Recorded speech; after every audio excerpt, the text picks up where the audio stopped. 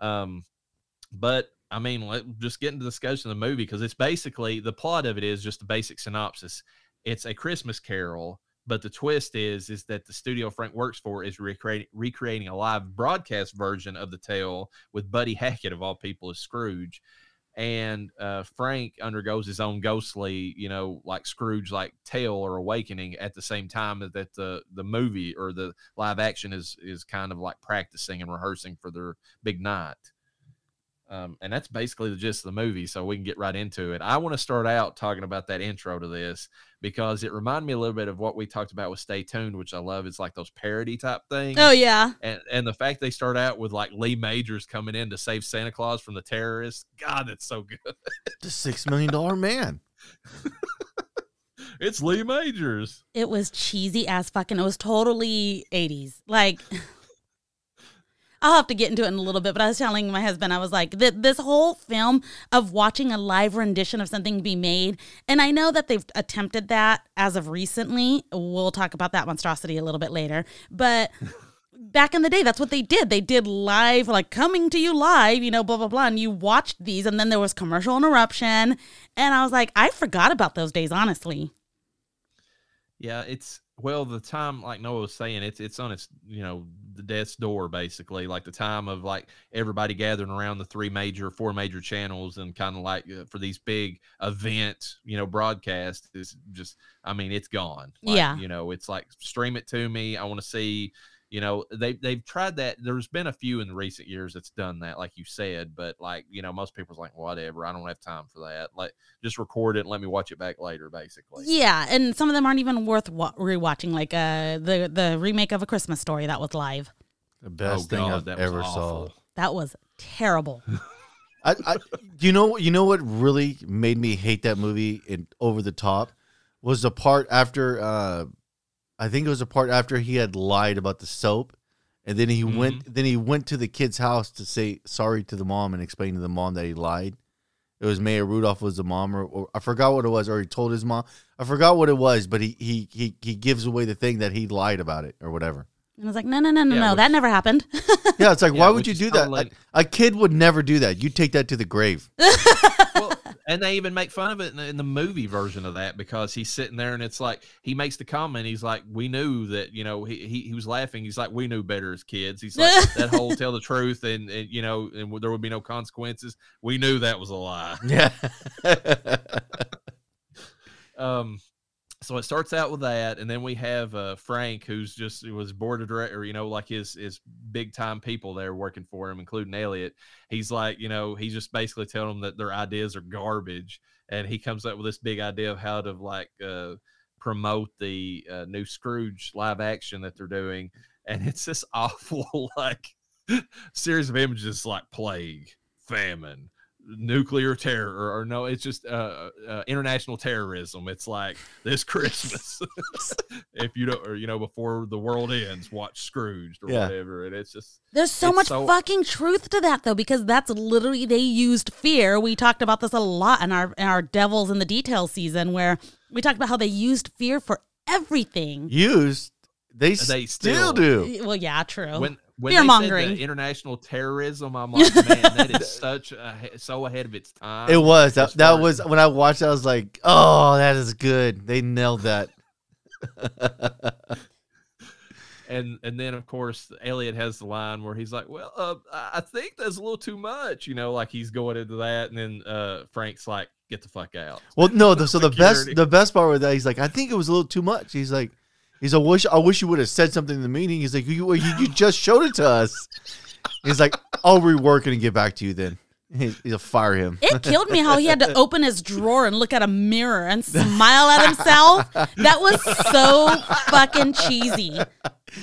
Was it though? I feel like I could actually see somebody in a corporate environment acting just like that. 100% could see it. That's why I was like, oh my God, this is fucking, yeah.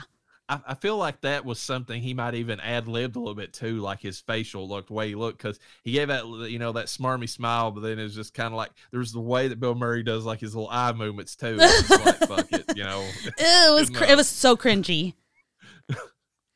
And so well, the thing is though, he doesn't directly fire Elliot. He goes the route of having his assistant fire Elliot, which is even worse. Like he made him think it was okay, and then he like was walking out thinking, "Oh, good, I I did a good thing." And it's like, "Nope, I'm fired."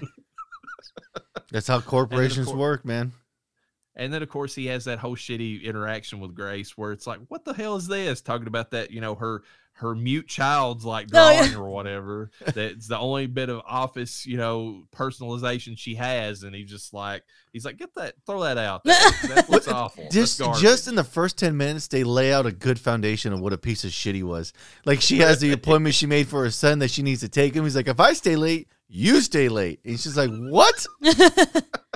Okay, that was definitely one of his ad lib lines because it made no fucking sense and he was just rambling, but it was hilarious at work because he's like, and if I can't stay late, then I can't stay late. Like, yeah. Like what? Yeah, he kept going on. And well, on but it lent to the character how it's nothing but a me fest. Yeah, like he built enough of how much of an irreparable piece of shit he was that it sells the character. That's the whole thing. Is you have to buy the character to really get that transformational feel from the story. And he even goes so far as to when he sees Elliot being ejected from the building, he has to go out there and get one last jab at him before he leaves or whatever. That he's leaving early. Yeah. you know what got me is they didn't touch on because I felt like they could have did something, but they didn't need to do it. Was when his wife bailed on him just because he lost his job. Oh yeah. Oh yeah. Yeah. I was like, I hope he doesn't get back with her. Fuck. Yeah, it was like, okay, so was their marriage that rocky to begin with, or was she just waiting for like it's like, well, I've been cheating on him this entire time. He's a fucking loser now. I don't even get the money from him. It's the comment I always say: women are like monkeys waiting for the next branch. Shut it. And then, of course, we have the scenes where Frank is like going through town, like just, hurling insults at people left and right. I mean, he makes fun of this band that's playing on the street, which I think has the guy from what's it called? David Letterman. David Letterman. It's a David Letterman's band. I was telling my wife that. I was like, that's David Letterman's band. That's Paul. I forgot his last name. His name's Schaefer. Paul Schaefer. That's who it is. Yeah. Yeah, I seen that. I was like, oh. And I love the scene where he's accepting the humanitarian of the year. Humanitarian award after he's done all this shit. And he's just like, I'm such a great person. I'm so glad that you. But he's so deadpan when he's saying it, he don't even believe his own bullshit. He's just point. Like he's just performing, but not even. No, he's not even performing. He's just like he's not performing. And then leave the award in the cab. Like, fuck this thing. Oh, dude, it's hilarious. They did such a good job of building his character. Which it's funny at the end when Elliot's going around the room blasting everything with a shotgun, he actually cares about the awards then whenever they're getting shot up. He's like my pride and joy. Well, it's one of those things. Once you get them all the time, they really don't mean anything. Yeah. True. Yeah. And those were probably those were probably like entertainment awards versus what the fuck is this humanitarian award? I don't give a shit about this. And then I think we have the scene where Grace is like trying to get him to like nail down like what he's going to give as like Christmas gifts to his own brother. Oh yeah, and he's like, I don't know, it's a towel or VCR. Just give him the VCR. No, he said the towel. Yeah, it was the towel. And Grace was the one that gave him the VCR. The towel. That's right. Yeah. Yeah, and then she's like, "What about me? Towel. My bonus? A bath towel." She was using it too. We have to bring up what Urena told me offline about Cross. Yes. Something you get nailed to or something. Okay, that was a weird room. Maybe you guys know what was going on. The one where his brother's riding the bike. Yeah, his stationary brother's bike. Yeah, and the stationary bike, and there's a description of a cross that is like a thing you nail people to. It's some kind of it's supposed to be some stupid motivational thing. And it was it was Cross, a thing you nail things to. I feel like this movie combined with American Psycho is like the perfect distillation of like the 80s corporate like greed and horror form. I mean, like kind of playing up how stupid it really got down to and how superficial. Well, I don't think much has changed other than technology. Those same people are the same way as technology. Now you can bullshit everybody like, oh, not really like this. Look how good I am. No, God. And it's funny. His brother is obviously. I mean, you can look at their faces and tell his brother is played by his real life brother. I didn't know that.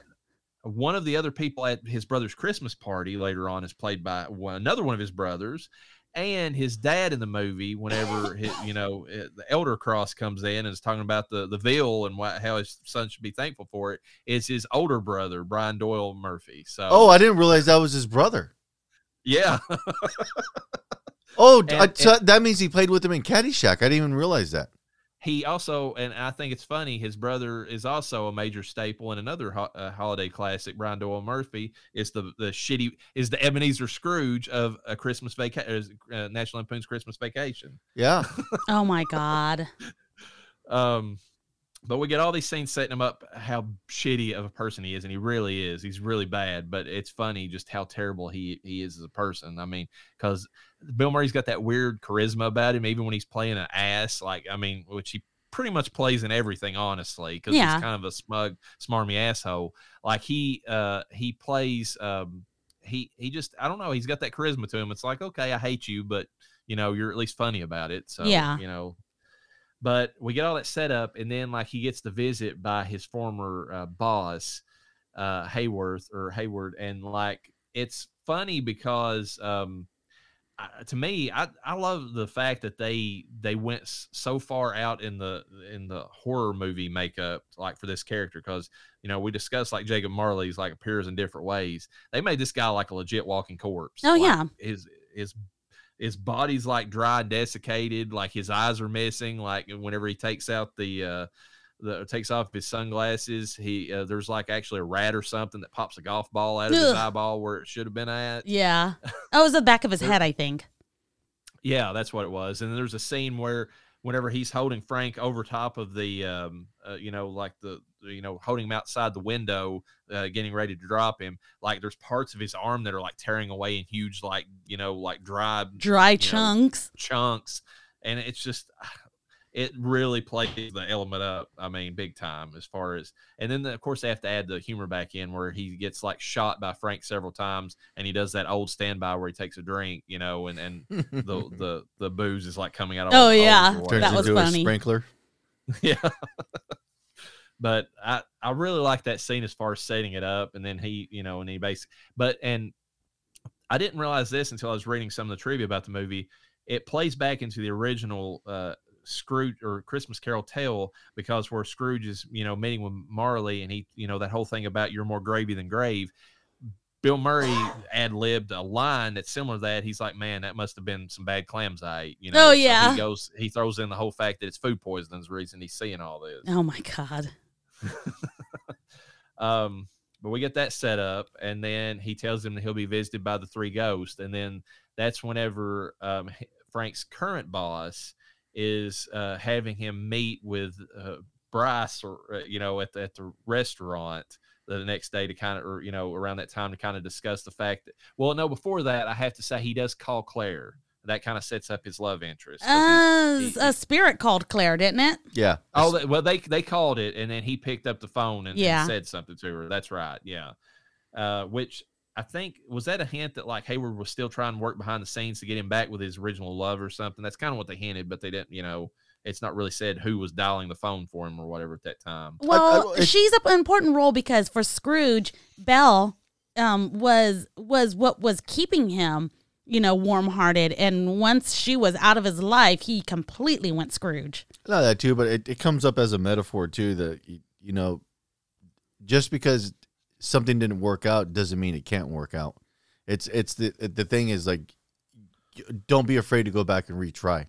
The kind of the overarching idea of Scrooge itself is that, but like you get little subtle hints like that like, hey, this can still be, you can still have this too.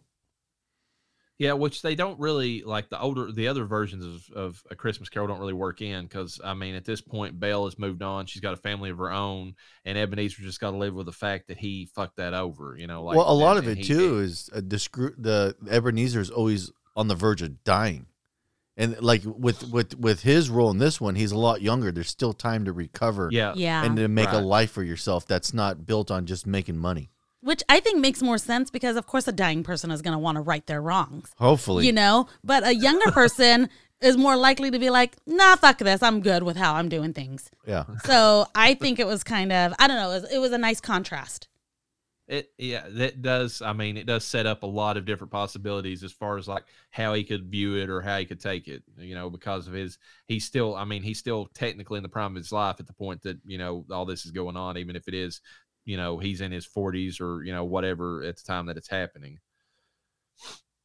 But he goes and he has the dinner with with Bryce and his boss, and then he starts seeing the weird, like around the time that he's supposed to meet the ghost of Christmas past or whatever, he starts having these weird like things happen, like the eyeball appears in his drink.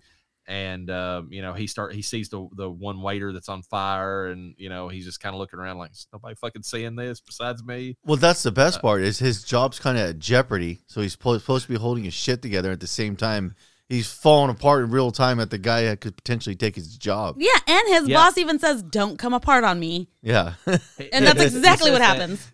And Frank, at this moment in time, is wanting exactly what you're saying. He's wanting to be so put together that Bryce is just sent packing back to California. Like he doesn't need him there to do anything. But he starts freaking out so bad that it goes the other way. Well, I mean, there's obviously other stuff going on, but it looks like he's just fucking freaking out over this. Well, he is kind of freaking out about the exec, but that's not the forefront of what's going on. I didn't know this, but in the trivia, it says that whenever he falls, as he's leaving the place where he's so freaked out and he starts to leave and he trips and falls, that was not meant to happen either. Yeah, I said that. No, I said that. You said, man, he nailed that. I was like, no. I said he fell so good. I wonder if that was real. And I said, it looks real. Like they just left it in. Yeah, like because it was too good. Like that actor's response, who was the waiter, who was just like almost like, oh my God, like shocked that he fell like that. That was a legit reaction because they didn't expect him to fall. That worked so good with the scene.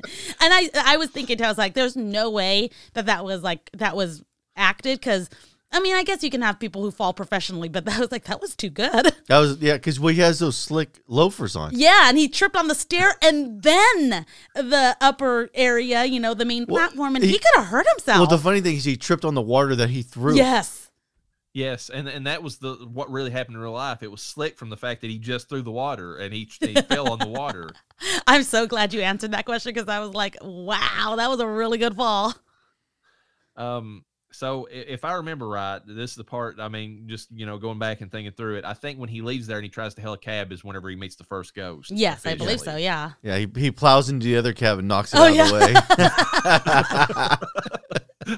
And my favorite part is like him driving through there and he's like, get off the road or something. Like he's yelling at the other people. It's like he's driving like a crazy person, back into the past. Not that, he's just puffing down the cigar. He robs the alcohol from Bobcat Goldthwait.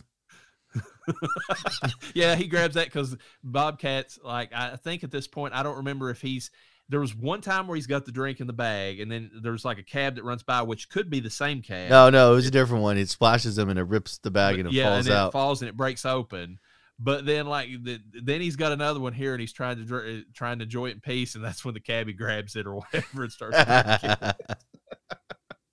God. And it's got a little bit of the Back to the Future stuff, because I think they even go back to 1955. I don't know if that was like, I didn't see anything saying they were trying to mimic that, but I guess it's just it was a 1955 is just, I guess, a good a year if you're in the 80s, it's a good like number or whatever to kind of go back to or something. Well, it was not a good year for Cross. No, it was not. Not by any means. You got the mom fucking pregnant and smoking. That was classy. Classic. Back in the day, not doing shit stay at home, fucking makeup done, curlers still in her hair, not fucking. You gotta remember that used to be a tip, a life hack that women passed each other. If you did not want to have a really bad pregnancy, you smoked so that baby was small when it came out. I mean, it makes sense considering our children were fucking so huge. I could have died during childbirth. Pro tip: if you smoke a pack a day, the child will be way more lighter. Oh my God. But I love the fact that Brian Doyle Murphy comes in there with that veil and he throws it down, and then like even Frank is like trying to like he's like, well, as an ungrateful kid, you know how much that veil goes for. Niagara Falls. 5 pounds of veal. Niagara Falls, Frankie. I'm just crying over the market value of the veal. You know what it's like to get that as a young kid? Which, did they prove that he changed his name at one point in time because they call him Frankie Angelo or Frankie Angel or something like that? It's one of they call, or was that just her nickname for him? I don't know because his name was Francis, wasn't it? His name was Francis. It was, but when it was like, she's like, Merry Christmas, Frankie Angelo, or something like that's what she said. She don't say Cross, and then he's like, Merry Christmas, Mama. Well, that could have been his middle name. No, Frankie Angel. Frankie Angel, okay. Oh, okay. Yeah, like you're baby angel type of. You're just okay. It's just I didn't know mom if that bullshit. Was like, yeah, because a lot of times when they get like in the industries like that, they change their last name because it sounds more, especially like Cross, like that's a firm, there's like just a dominant sound of that versus his like last name was Cross. Yeah. Oh, that's why it was on the thing over the bike. Yes. Oh, I just realized that right now. Yes, that's I mean, I put that together, but I mean, because I was at Cross. first I was like, why would they have a definition of cross? To. But then I was like, oh well, his name is Cross, and he definitely would nail a person to a cross, it seems like. Well, and it also shows his vanity because, I mean, it's the name he chose, and, like, he wants that to be highlighted when you walk in and see him, and, it kind of puts his name out there. It's more like, one of those big, bold moves that they were all about when they were in the corporate, 80s or whatever. It's like, you've got to be the one that's like the alpha top dog type bullshit. Well, the mom and dad's last name was Cross, according to the cast, and the brother's his name's James Cross. So okay, Cross was really his name. So yeah, she was just saying. I mean, shit, I call my son Angel. Booger. So we like to give our kids adorable little names. And then it goes from that scene to I believe it's the time when he meets Claire, and he gets the nickname Lumpy or whatever. Oh yeah, that made sense because she called him Lumpy when she saw him. Whatever, like when he was having. He was just going crazy at some kind of filming or whatever, and I'm like, why is she calling him Lumpy? And then it goes into the past of when she met him, and she gave him the lumps. There's that transitional scene where she shows up the next day while he's at the filming of the, of the live action rehearsal. Yes, and she shows up and she's like, "Hey, Lumpy," and then like he comes over there. And I don't remember, is that the scene? I believe it is. I love this scene where like they come over and the prop guy's like, I can't get these because they have to work the mice in there for the cat angle. Yes. And he's like, I can't get these antlers to stick. I've tried everything. And he's like, have you tried staples? And she's like, Lumpy, no. Yeah. And even super glue would have been terrible for that poor mouse. Oh yeah. Yes. But staples, I mean, it's like, okay, which one's worse, And I almost feel like that was a ad lib by him. I mean, I can just see Bill Murray like, "Have you tried staples?" Like that seems like the kind of thing he would say in that moment. Oh yeah, because then he follows it right up with yelling at the kid too. But so it goes back and it shows why she calls him Lumpy, because she opens up the door right around the same time that he's trying to come in. Well, first of all, it goes back to the Christmas party. I forgot about that. He's at the Christmas party that his boss is throwing, and his boss, this is his version of Fezziwig. He's like, his boss is like, enjoy the holiday. You're working too hard. Yeah. And so then there's that one, the bimbo of the office. Oh yeah. Like, Tanning out her ass. Yeah, she's making copies of her ass for everybody, and Frank's like, "Oh my God, I was insane. Why didn't I get with her?" And then, like the ghost is like, "Not that one, Frankie. Not that one." And so he meets Claire, and then like you can tell he instantly has a connection with her. It's just one of those things. Like they don't. It's funny because they don't have anything in common, but he's attracted to her for some reason. I guess it's because she's so free and easygoing, and like he's just so uptight about everything. Yeah, she's a hippie chick. He's freaking out about eating Chinese food, and she's like, "Do you want Chinese food?" And he's like appalled for a second. Well, not that, but then it makes the cat noise. Meow. Well, and there's a line that he says, and I feel like they've cut this out of the version that I watched, or I just missed it, like blink and you miss it type thing. He says, they make they make that out of cats or something. Oh yeah, he tells the girl, because the girl in the office is like, we should get Chinese food, and he's like, I heard they're using cats or something like that. Yeah. Oh my god. He tells the girl in the office, and then like a scene later, he meets Claire. She proposes it to him, and he's just like, okay. I did not catch the cat sound. Yeah, like because right after she says that, it cuts to the taxi, and then it makes the cat noise. Meow. Oh my god. Yeah. And then of course, the funny thing about that was true back in the day. And it could still be true for all we know. I don't know. Maybe not so much in America, but definitely. Well, back in the day in America, they were doing it. I'm aware. I'm fully aware. Yeah, they don't have the same hangups about animals as we do. They're farther along in the apocalypse scale. If you've ever seen, like which of these animals, it's like depending upon what how close you are to the apocalypse, would you be willing to eat? They're way over on the other side. Yeah. I'm looking at a cat though, and like, there's not much going on there. Like, well, it's about like squirrels. I mean, people around here eat squirrels, and there's not much meat to those either. But a squirrel's not going to claw your face off.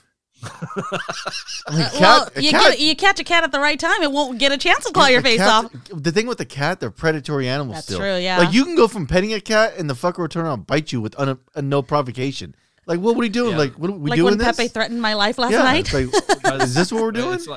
It's because they've not been fully domesticated, or if you go the other route, they domesticated us to the point where we accepted them, yes, allowed them to remain in the houses, and then they was just like, "Fuck it, we've got you now. We don't need to do anything else." Well, I think cats did serve a good purpose back in the day for rodent control. I mean, Australia. Well, Australia learned the hard way. They imported a ton of cats to control the rodent population, and now they pay people to go shoot cats in Australia. That's still to this day a thing. God damn! They brought them over to America for that same reason too. I mean, it was the easiest way to save your crops from like rats. Yes. Bunch of farm cats. Farm cats, man. Yeah, working cats. There we go. And those guys, I mean, those kind of cats, I mean, they're tough. Like, I mean, some of those get massive, like not just like fat, but I mean, like they're huge and muscle bound.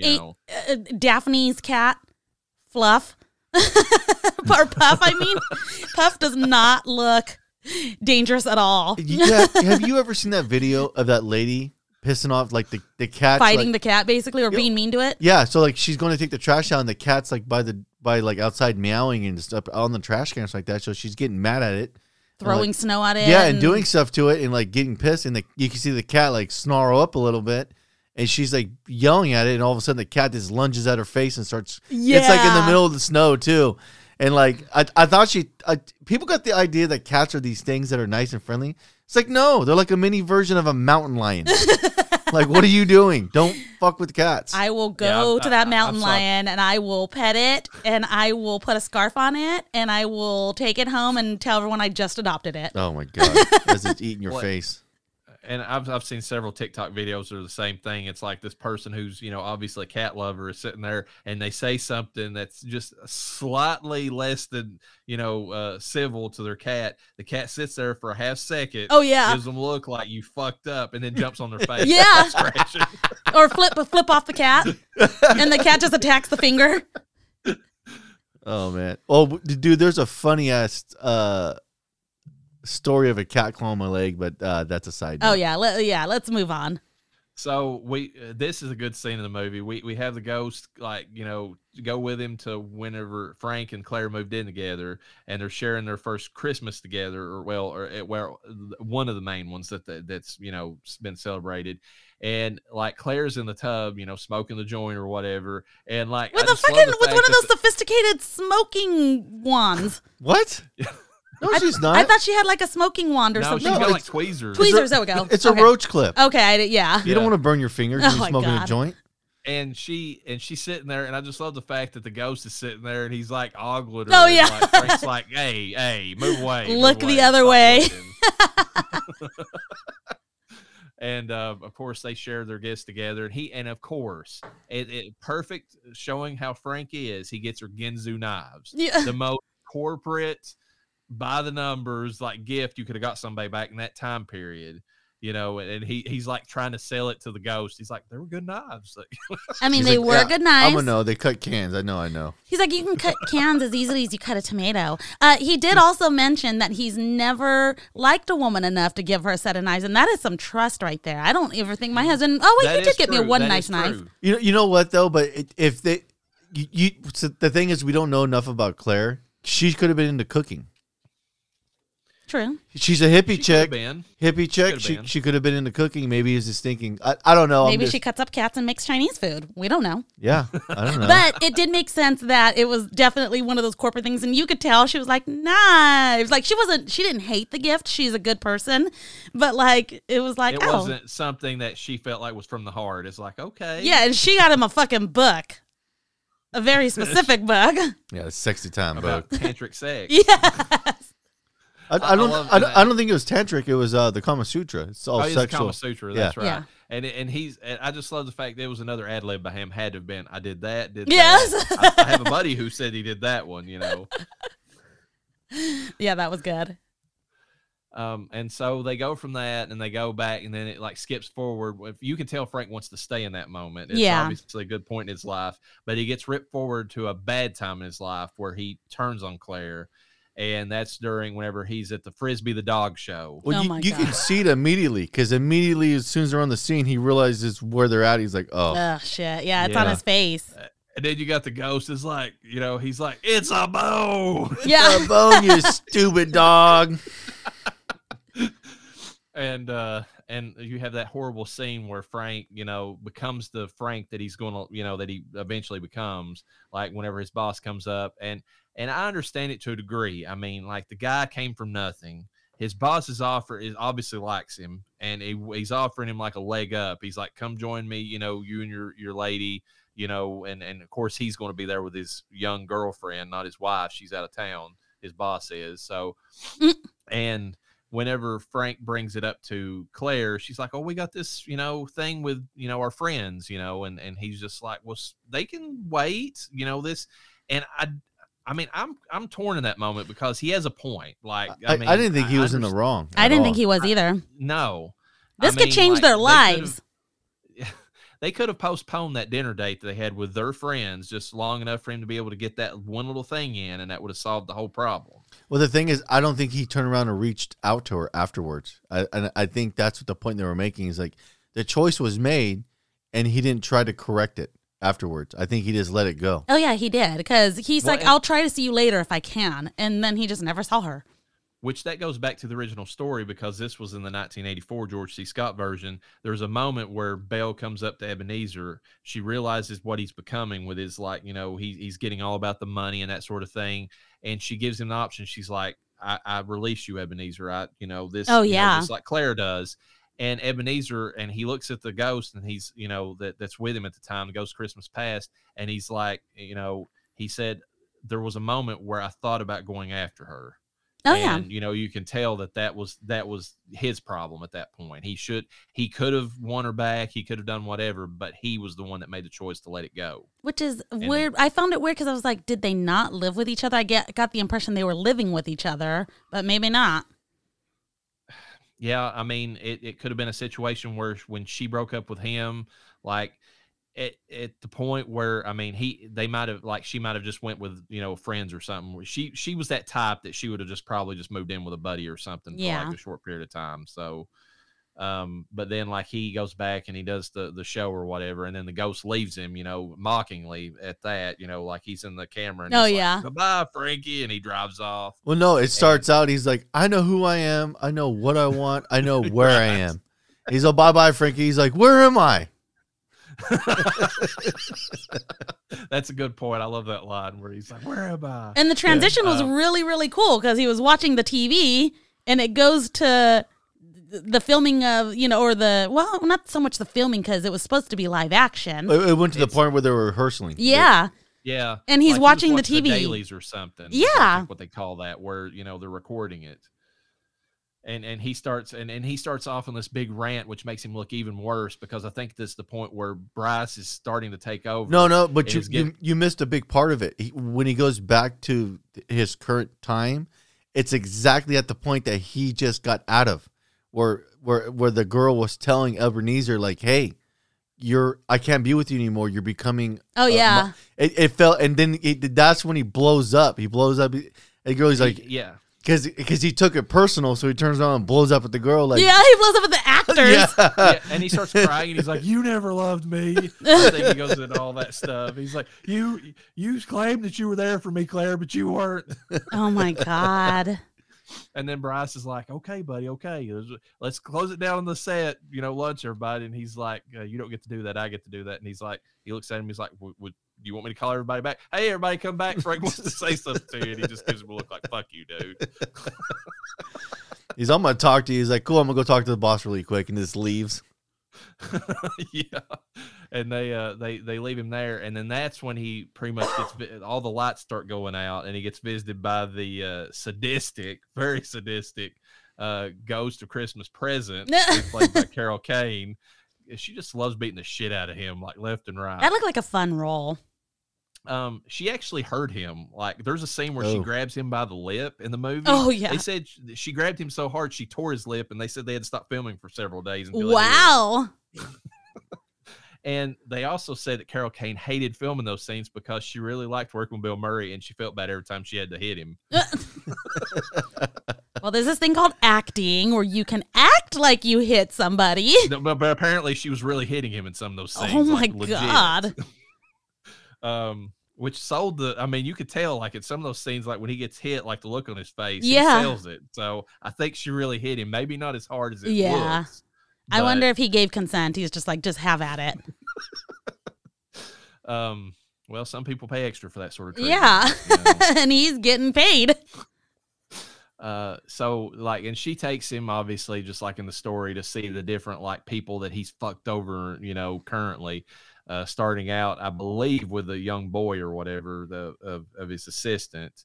And, basically talking about how he witnessed his dad die. It doesn't really say, did you all get the vibe that his dad was like murdered or something? Or does it say that? Like, I got the vibe that his dad was like killed, like, and he saw it, like, like he was murdered or something. Well, you got to keep in mind too, if it's New York in the 80s, crime was horrible. And they lived in a bad part of town. Yeah, they did. So they lived at like the worst time to be living in New York before Giuliani came in and turned the entire city around. So they're living through some of the worst time in that era. And I didn't catch any of that. So I apparently missed the part where it talks about him seeing his dad die. I did not know. Oh, really? Yeah.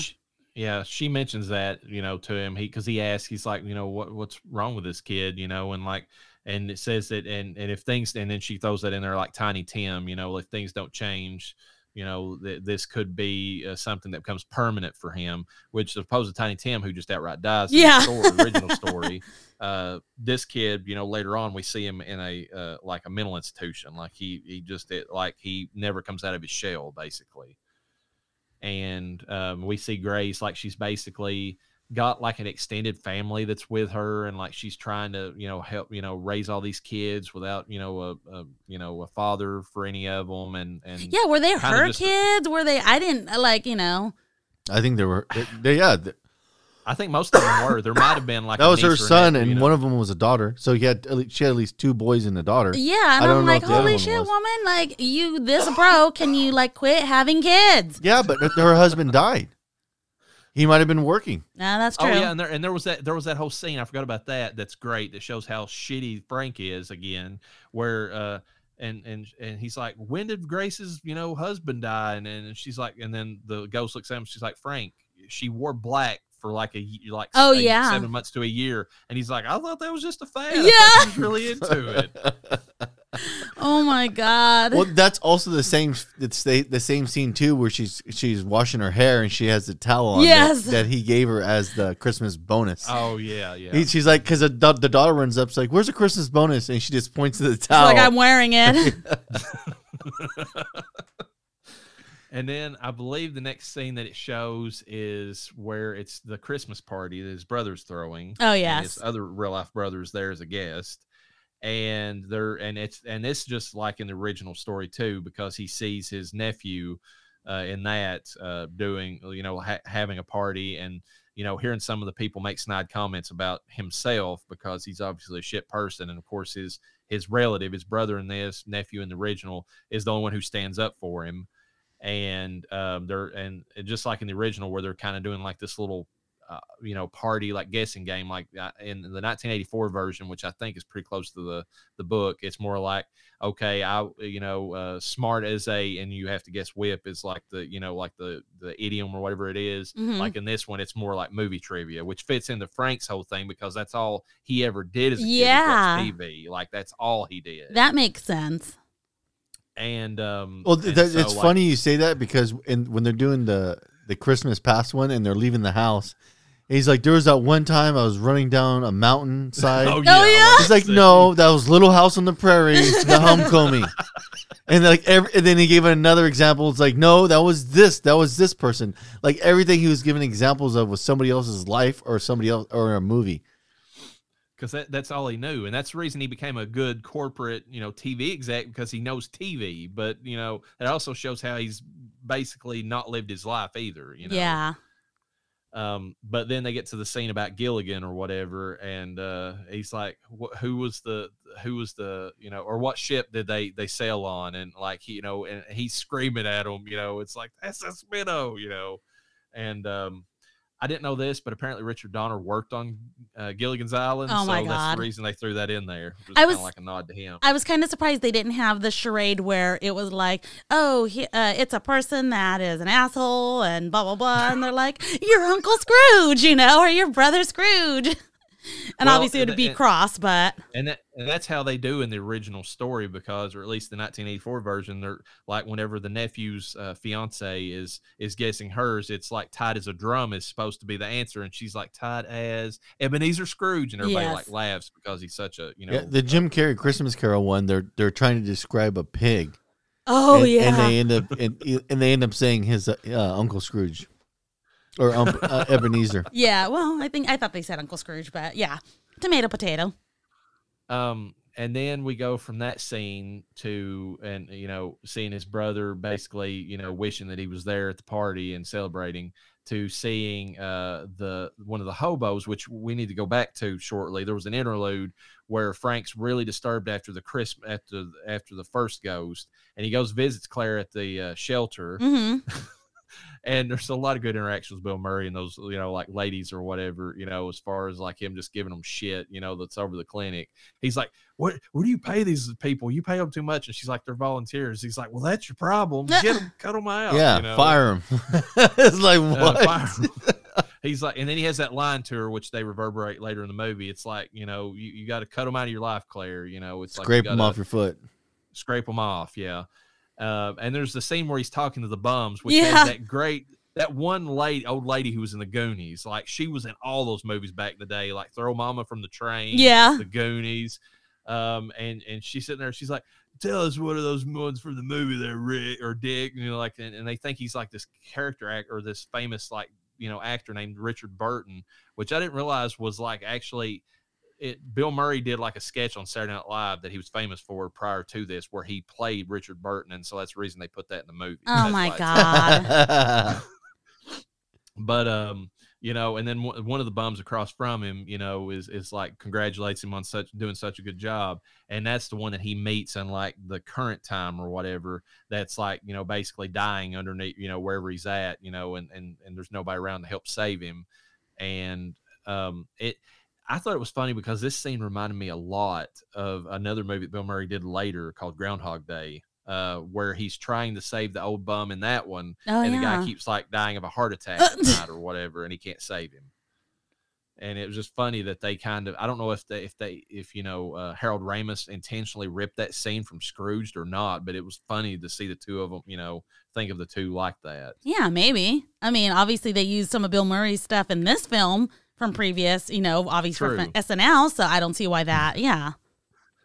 But it shows that, like, I mean, he at least cares a little bit, about the fate of people, so he's not lost. It's Yeah. a good scene for that reason. Because he's like screaming at the bum, like, she would have helped you. You should have stayed. Yeah, it's like, why did you leave? You're such an idiot, Well, I think too, a lot of it's a metaphor for himself.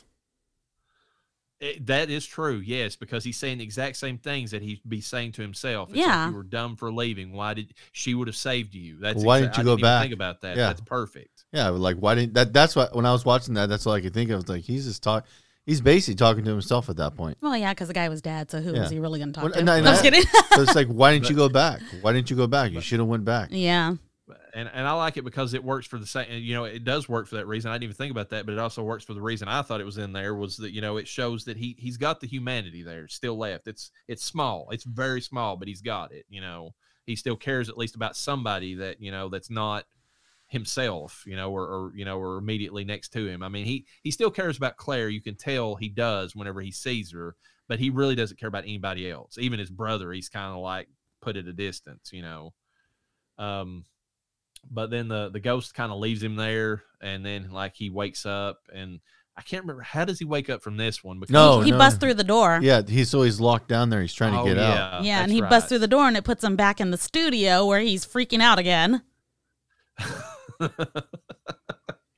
And yet again proves. I think there's one of the scenes in one of these where he watches some. I thought, well, no, that was the one I'm thinking of is the censor where she gets hit by the carpenter's board. That was pretty funny. He's like, Yeah. "Duck," you know, and That was when he first saw Claire again.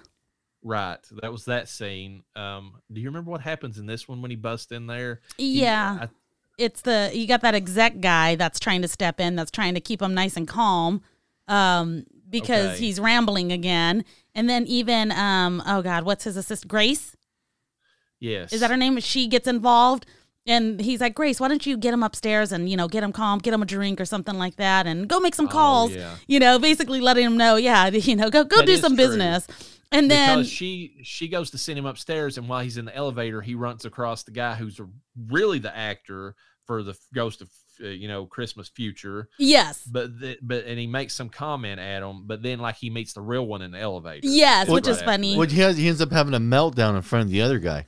Yeah. So the elevator opens, and then he sees it, and he thinks, "Oh, this is the You're like, last just one." take freaking me, out. just get it That's over right. with. Yeah, and He punches Grace too by accident in the face, and I'm like, I wonder if that was an accident or if that was like, you know, I think I read that was a real thing, like he elbowed her by accident. or yeah, something in and that then scene. they just kept rolling with it. She looked pissed. And then he's just like, oh, it's fine, whatever. Like he just moves on. He doesn't like, I mean, obviously you're filming, so you just want to keep rolling with it and everything. It's acting. I mean, roll with it. But yeah, this takes him. He goes up in the elevator, and I don't know what he's doing up in his office. Getting hammered. Well, no, yeah. He's getting drunk, and that's when Elliot comes back with a shotgun at that point. Oh, yes, That's what yes. happens. But wait, does that happen? It does happen first before the it happens fucking. first. He gets in the elevator, then he sees all the stuff, and then he comes back, and then he puts a big kiss on Elliot's face, and Elliot's like, "What the fuck just happened?" You know. Yeah.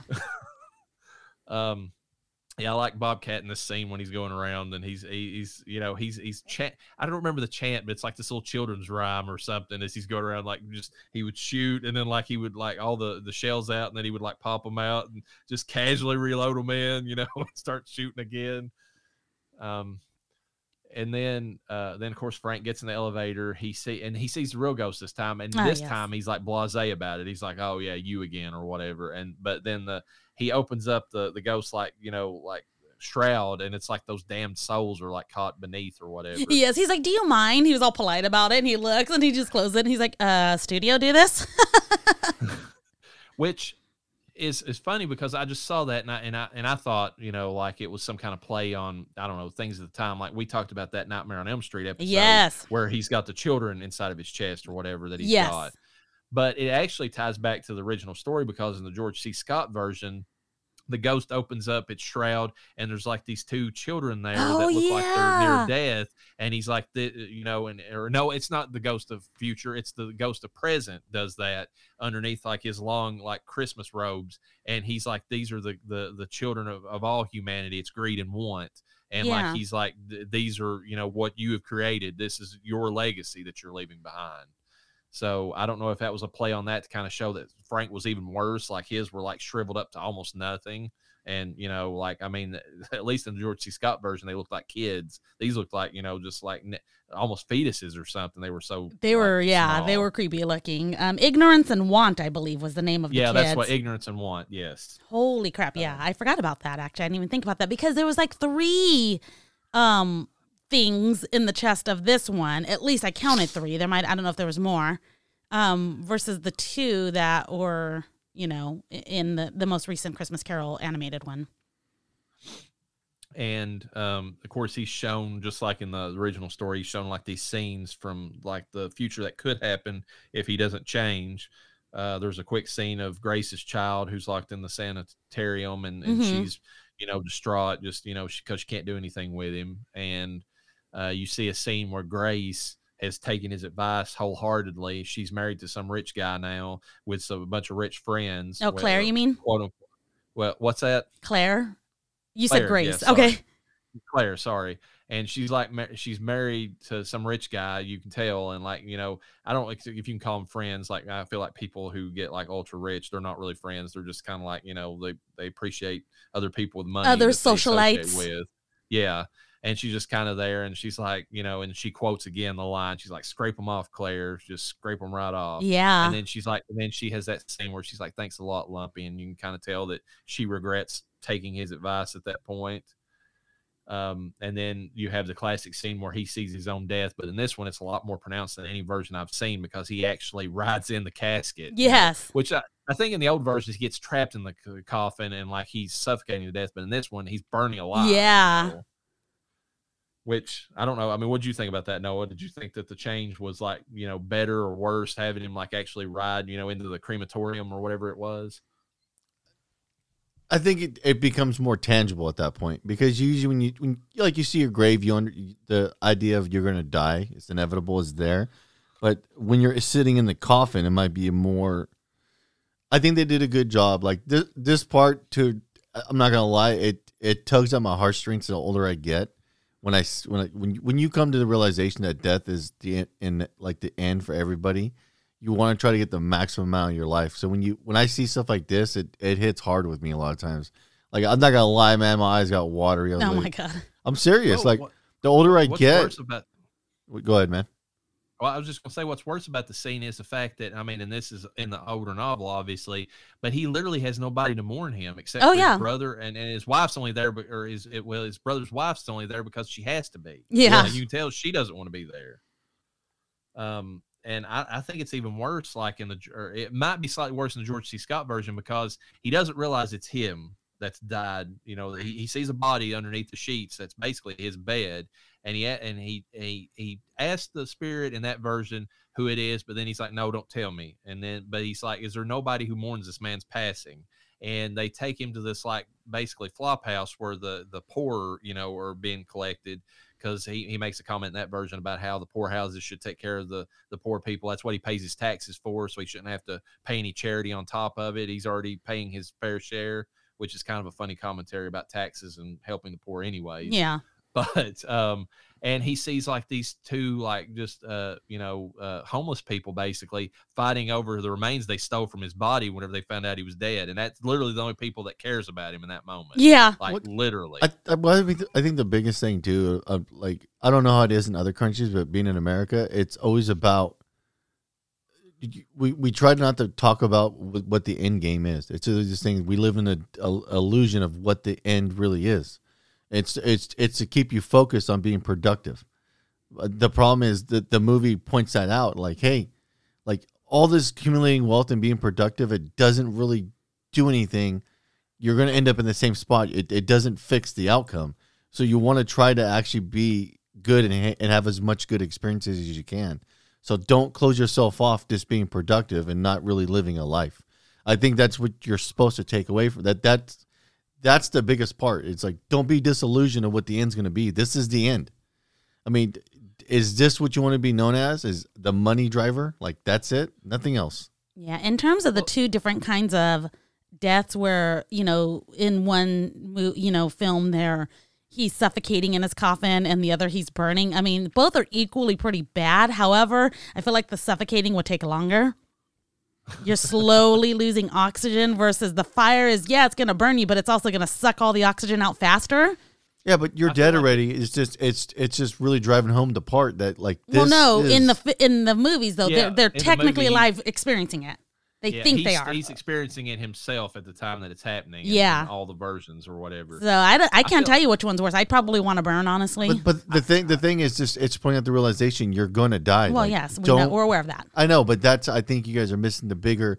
To me, that's more scary than actually being burned. Is the fact that you are going to die. Well, yes. Realize Well, this part of it.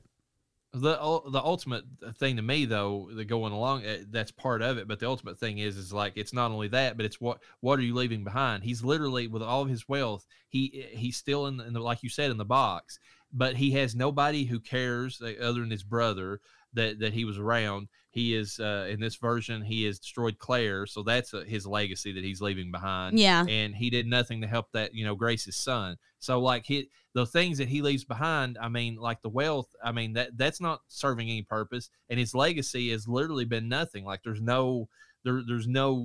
nobody talking about what a good man. I mean, like you would like to think when you leave the earth that people say, well, it's it's a good thing that he was here or she was here because they really they were a good person. They lived this sort of life, and like Frank in this and Ebenezer in the original, they've left nothing for anybody to celebrate. They're basically their existence was nothing. When in the scheme of humanity, they were a speck, like we all are, and they left no good, and like their wealth just dries up or goes away whenever they're dead anyway. And what the thing too with his brother showing up, yeah, his brother shows up, but like he never really spent any time with him. Mm-mm. True. Yeah. So his brother just showed up to show up. That's basically. It's literally like we were talking about with the scene in Night of the Living Dead where the brothers basically why are we doing this, like why are we coming out to do this ritual? It's a ritual. That's the only reason he's doing it. It's not out of any kind of, I mean there probably is a little bit with his brother because his brother still cares about him, but it's mostly just a ritual of seeing Frank off because you have to. It's kind of like the thing, Yeah, it's more begrudging than actually wanting to do it. And you can tell that his brother misses the time because I think he says something and then there's tears in his eyes where he wishes that they would have spent more time together before he passed, basically. Yeah. But as far as like the image of him, in the coffin or whatever, I only brought it up because I feel like this one sells more the idea of damnation with the fire, or at least the traditional, sense that most people have of hell, like when it comes to Christianity, versus just like suffocating the coffin. This is like more, like kind of hinting that Frank is, damned himself, with what he's done in a roundabout sense. Yeah, I could see that. But of course, he comes out of that. He's in the elevator. It comes back. He's got the gun pointed right at his nostrils. I think at this point by Elliot, and like he almost pulls like a Looney Tunes type thing where he like he just pushes the gun to the side and he puts a big like wet kiss on Elliot's face, kind of like Bugs Bunny would be to like Elmer Fudd or something at that moment in time. And then he tells him that he needs his help because he needs to get the message out there, to everybody that he's changed man and all that. So Elliot's the one that goes up to the actual the room where they're monitoring the cameras, and he's the one that takes control of that. And I think ties up the censor lady in the process. Oh my God. and or no, let's no, see. no, no. He ties up Bryce. Yes, he ties up Bryce. Yeah, because the censor lady, who's got her nose busted from earlier in the movie, she's all fucked up. Yeah, she sees the tinsel or the mistletoe later on, and like she holds it over Bryce while she, he can't do anything else but like accept her unwanted advance. Doesn't I felt like his lips were taped shut, so I was like, is she just like planting one right on top of his taped lips? Well, she pulls it off later. Yeah. Yeah, but I think it's fun. It's funny because she's the censor. Yeah. It's supposed to be about like morals, and she's the one that's taking advantage of somebody who doesn't want her. And then of course Frank has the scene where he interrupts everything, does the traditional thing that Scrooge does in the story, where he has to shout to to everyone who will hear he's a changed man. He wants to live a better life. He gets he calls for Claire to come and be there with him. Grace has already got her kids there because she had to work Christmas because he had to work Christmas. No, yeah, and or Christmas Eve at least, and we basically get the feel good moment of the movie whenever it starts playing. Put a little love in your heart in the background, which was already kind of playing in Grace's apartment whenever she had her scenes, but they really bring it out now. Oh yeah, which I find his shouting out to the world how great of a person and how he's changed. I feel like that's the like today's equivalent of posting on Facebook. It's virtue signaling. Yeah, pretty much. It's like. Hey, it's everybody. like I just gave $40 to a homeless person, and you have to take a selfie. Yeah, you have to take a picture. Like I just make met a TikTok this man. of this. It was pretty funny too to watch his boss have a meltdown. Oh yeah, when they're on live TV. He's like, "What the hell are you doing, Frank? Get on the phone." He's like, "Why is everybody doing even watching this? They're paying your bills, asshole." Yeah, that's true. Watch this. I love that line. He's like, "They're paying your bill, asshole." It's just him and his like wife, and she's like trying to calm his ass down. Oh, I was laughing that he was drinking beer like that. I thought that was off the beer. Well, not that, but they go to the bar. He gets a highball, which is a Yeah. high-end drink and all that stuff. Then he's at home. He's all, "I'll have the beer," and I was like, "Okay." Or not that, but you know what makes me? I was just thinking about that too. So when they're at the restaurant, he has a highball, and not only that, but then he pulls his own silverware out of his pocket. Yeah. Oh, yeah. And then at home, he's having a beer. I didn't get that because I see they removed all the fucking silverware, and I'm like, did they know he had his own, or I don't know, but Maybe. it just makes me wonder if the whole thing he's having is just a bullshit persona. Well, that's what I was getting ready to say. Maybe it's a commentary about how it was, and that was a big 80s like corporate thing. It was more about what you put out there versus how you actually lived in real life. Yeah. Like maybe it was his way of saying, I'm too highfalutin for, even like the silverware at this fancy restaurant. and then he pulls it out and he's cleaning it. Yeah, it's gold-plated silverware. Oh my god. It preserves the flavor better than the silver does. Oh my god. That's supposed to be a real thing. That they say that the people who like test ice cream for like companies, they use like a golden spoon because it preserves the flavor better than actual silver. I don't know. That's just the thing. I wonder if there's even legitimacy to that. I can't imagine it skewing the flavor that much. They claim these people have such great taste buds that do these testing that they insure their own taste buds for like millions of dollars that they like. Wow. I'm just sitting there, I'm They like, can't okay, taste the so you're a fat mercury ass in that, our current. Yeah, it's silverware. like fat ass proved to somebody that he's really good at eating ice cream, and so he came up with all this bullshit. See, I wish they would give him a spoonful with a blindfold on from each spoon and see if he can make a difference still. Yeah, that'd be. Yeah. These are the kind of, you got to remember, these are the kind of pretentious assholes that like, there's a taste of nutmeg and cinnamon in this and that sort of bullshit. Yeah, I'm just like, it tastes good. That's what I do with the wine. Oh, dude, bad about wine, man. I could taste the dark chocolate. I could taste the type of wood they used. I could taste if it doesn't have cherry, I'm not fucking with it. I'll do that with whiskey. If I get whiskeys, I like different flavor profiles to it. But like that's a very niche thing that I only do it on. But yeah, and the movie just has and of course it has the scene where their version of Tiny Tim, the little kid, he's like, "God bless us, everyone," or whatever, or "God save us," or however it's phrased. But Motherfucker finally spoke. Yeah, when he finally spoke. Who was Tiny Tim? I'm trying to think of the girl. What was the girl that was playing Tiny Tim? Oh, Mary Lou Retton. She was so fucking popular in the 80s, always fucking doing backflips on every fucking movie she was in. That is true. She was in And what, Mary Naked Lou Gun? Retton as Tiny Tim. Oh my god, dude.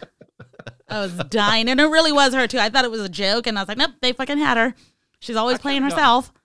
I kind of found it funny. I got vibes, speaking of another movie that came out just a year later, so they probably filmed them at around the same time, was Ghostbusters 2.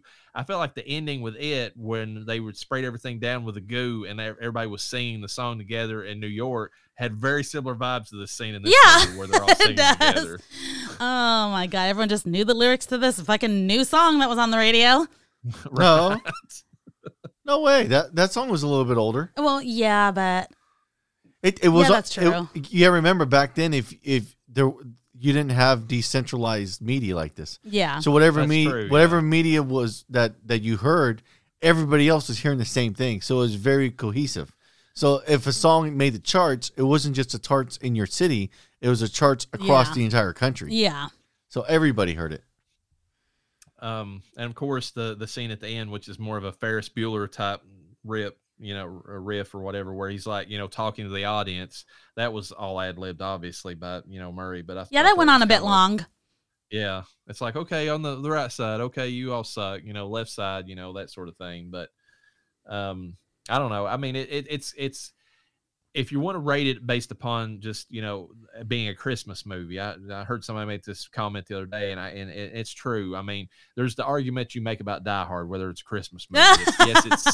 It's set during Christmas, but is the feeling of the movie a Christmas movie? Like the feeling at the end of it, you feel like the joy of the holiday. And you could debate that on Die Hard. It probably doesn't have that, although I just love seeing Hans Gruber fall from the top of Nakatomi Tower, but that's a whole other argument. But this movie definitely has those good feel vibes that you want from a Christmas movie. Feel good vibes. Yeah, it's got those, it's like you've learned your lesson, what the true spirit of the holiday is. It's joining in with other people, it's got, so it's definitely a Christmas film in that sense. But, and I feel like it's a good meta, way to do a Christmas Carol, because they've got the dual, like the TV show, the broadcast, and his own thing going on at the same time. Yeah. Y'all have any comments about the movie before we give our ratings? I mean, to anything else you thought about that you want to bring up? Babe? I'm thinking. Okay, I'll go, because this was probably, you guys are going to laugh, because, I wasn't very well versed in films at all when I was younger. I saw what I saw, and I was lucky to see that, honestly. But this was probably one of my first introductions to Scrooge, other than maybe the Mickey one. Because I do recall seeing that as a young child, but this was like my introduction to the real one. And I was obviously a kid. I was 6 years old, freshly diabetic too, is what I realized from that year. I got it in October of that year. So I thought this film was scary. Like, I'm not super scary, but like the skeleton hand and obviously the fucking ghost of Christmas Future just terrorized me as a young child. So I didn't watch it for a long time after that because I thought it was a scary film. So you really thought it was a scary movie? As a kid, yeah. As a kid, I did. You got to remember, my parents had me very fucking sheltered from a lot of shit. So okay.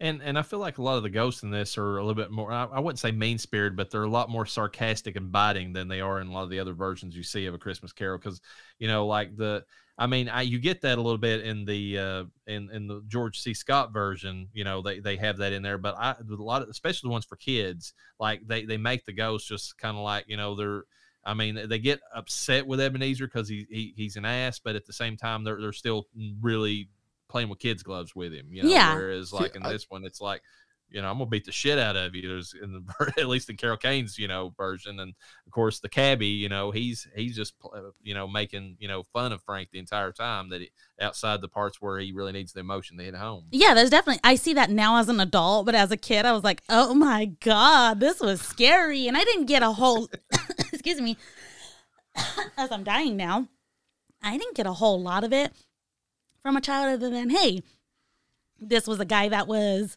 angry about something and now he's happy. That's what I thought. Now I'm like, oh my god, this is a whole fucking real life story and can apply in real life situations. Not so much the ghost, but maybe the realization of who you are and what you really want to be. See, I'd like when movies get as close to how people are as they can. And I think the movie does a good job. Like every ghost other than the Ghost of Christmas Future does a pretty good job of hitting kind of how people are. From the second ghost getting mad at him and slapping his ass around to the first ghost with the dark sense of humor. Like these are all real like movies. A lot of older movies did a poor job of hitting how people are, like hiding a lot of like under like illusions. This movie does a lot better job of showing a more grittiness to that. Like these are more tangible to how people are to a degree. Yeah, I've heard some people make the debate that the older movies they prefer, they feel like that a lot of like movies, especially during the 80s around this came out, or the 90s, went a little too gritty and dark for just that purpose, and there were some that did. But I feel like, just like you were saying, like the movies prior to that, especially like I was discussing earlier, 50s and 60s, they tried to make themselves look so buttoned up that they cut away. There's like people don't, exist like that. And it's like, of course they do. It's like you're talking about a time period whenever Frank Sinatra was womanizing and, and drinking like a fish. Well, not that, just go back farther. Like you can go through human history and read books and stuff like that people have written that nail it. Like we all, if you're consuming media prior to like 1901, you're getting the refined version that they're allowing.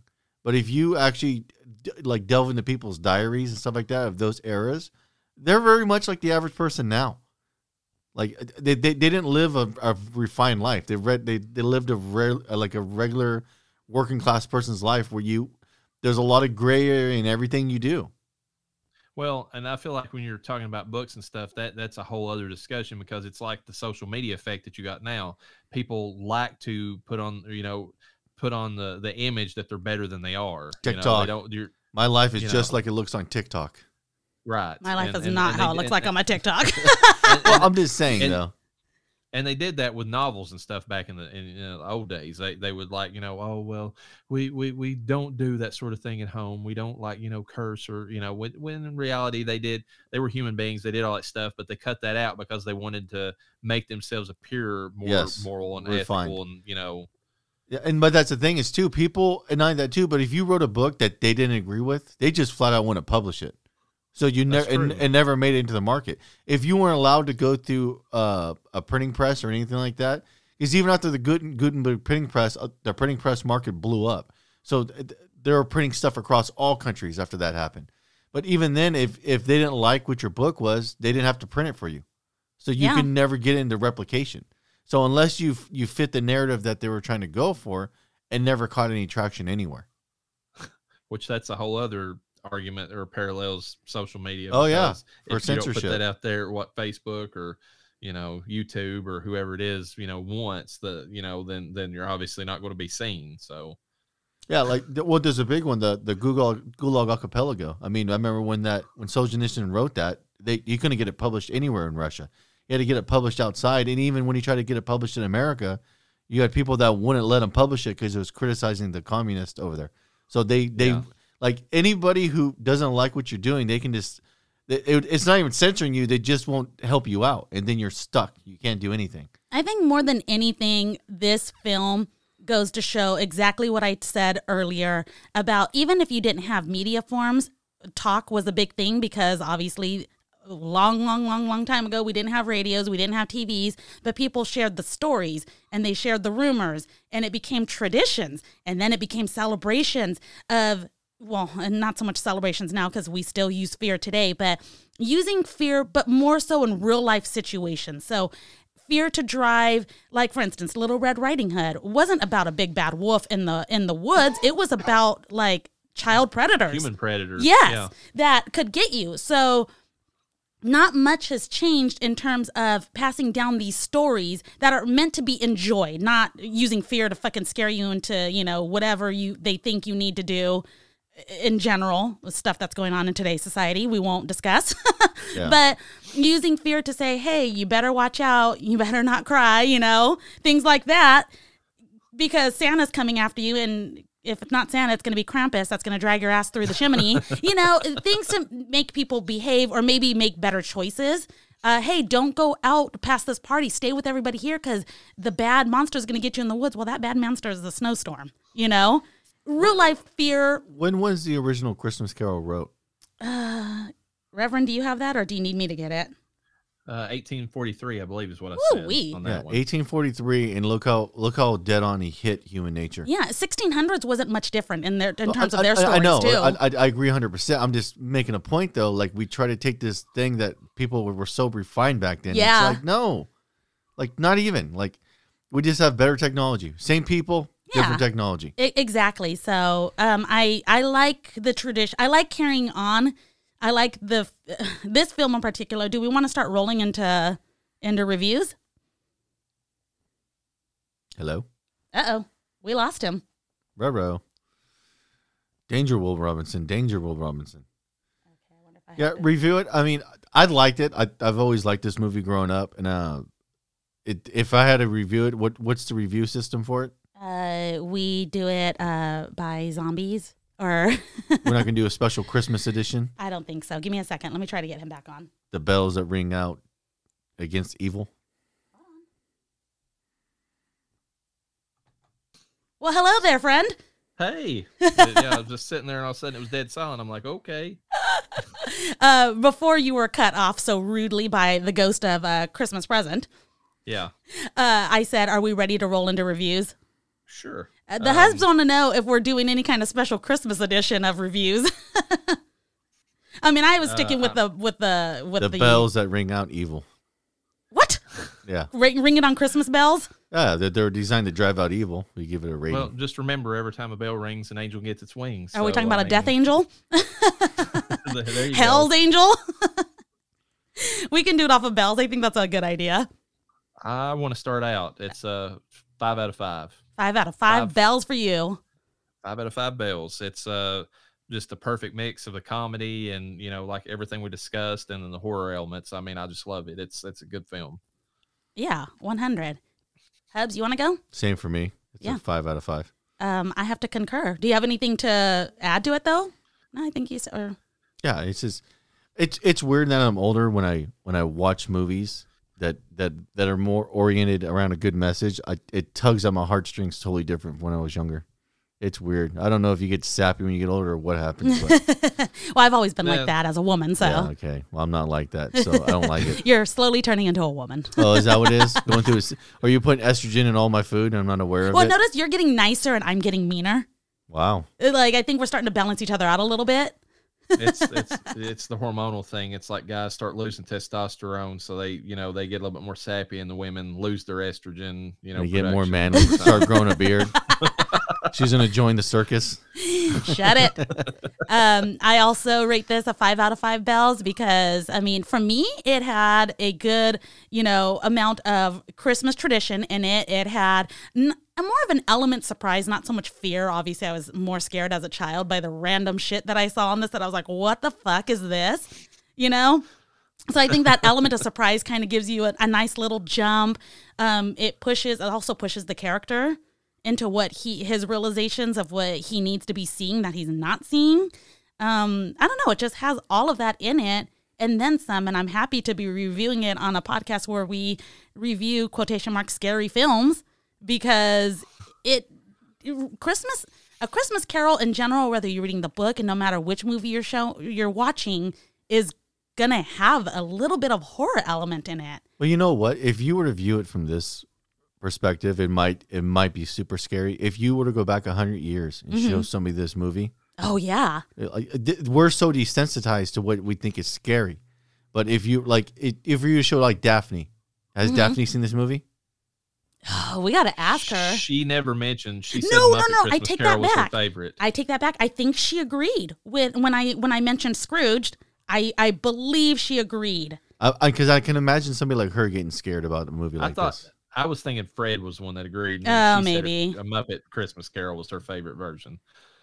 Yeah, Muppet but it all depends. Like as people in the current modernity, like we're desensitized to what a lot of scary stuff is. Because I mean, we've got some really good scary movies to compare it to, and this one, if you were to go back decent, I think even if you went back to like the 60s, it probably would ring a lot more scarier to people of that era compared to what we have now. I think even back in the 80s, of course, they obviously with the George C. Scott version and some others that came out, they had that element played up in it. But I feel like this one, went more into that than you would have, that you normally saw in that sort of thing. Because they were used to just like, just the pale, like Jacob Marley or whatever you saw. They wouldn't, they really went into the effects more in this than they ever did in any of the other films. Yeah. All right. Well, do we have anything else? I believe that's it as far as like what I have to say. It's a great movie. You know what? I actually got a follow-up question unrelated to the movie. Can we save it for Okay. after or after commentary? No, I'll ask him right now. It's Christmas related. Okay. Did you ever watch the Will Vitten's claymation, Christmas claymation with the two dinosaurs? California Raisins. Can't say that I did. Oh, You would love that. It's so it. I think it came out in '92, and it's a Okay. it's a Christmas animation. It's hella good. You would like it, and it's a couple. I gotta have Raina send you the video. I got that MP3 or whatever I want to send you to of that audiobook, but I'll have Raina send you over the video too. It's killer, dude. If you get a chance, jump on YouTube and catch one of people. Acclamation Christmas, 1987. 87. 87, which I kind of knew because the California Reasons, I don't remember them being popular in the 90s. Yeah, Late that's 80s, right. maybe.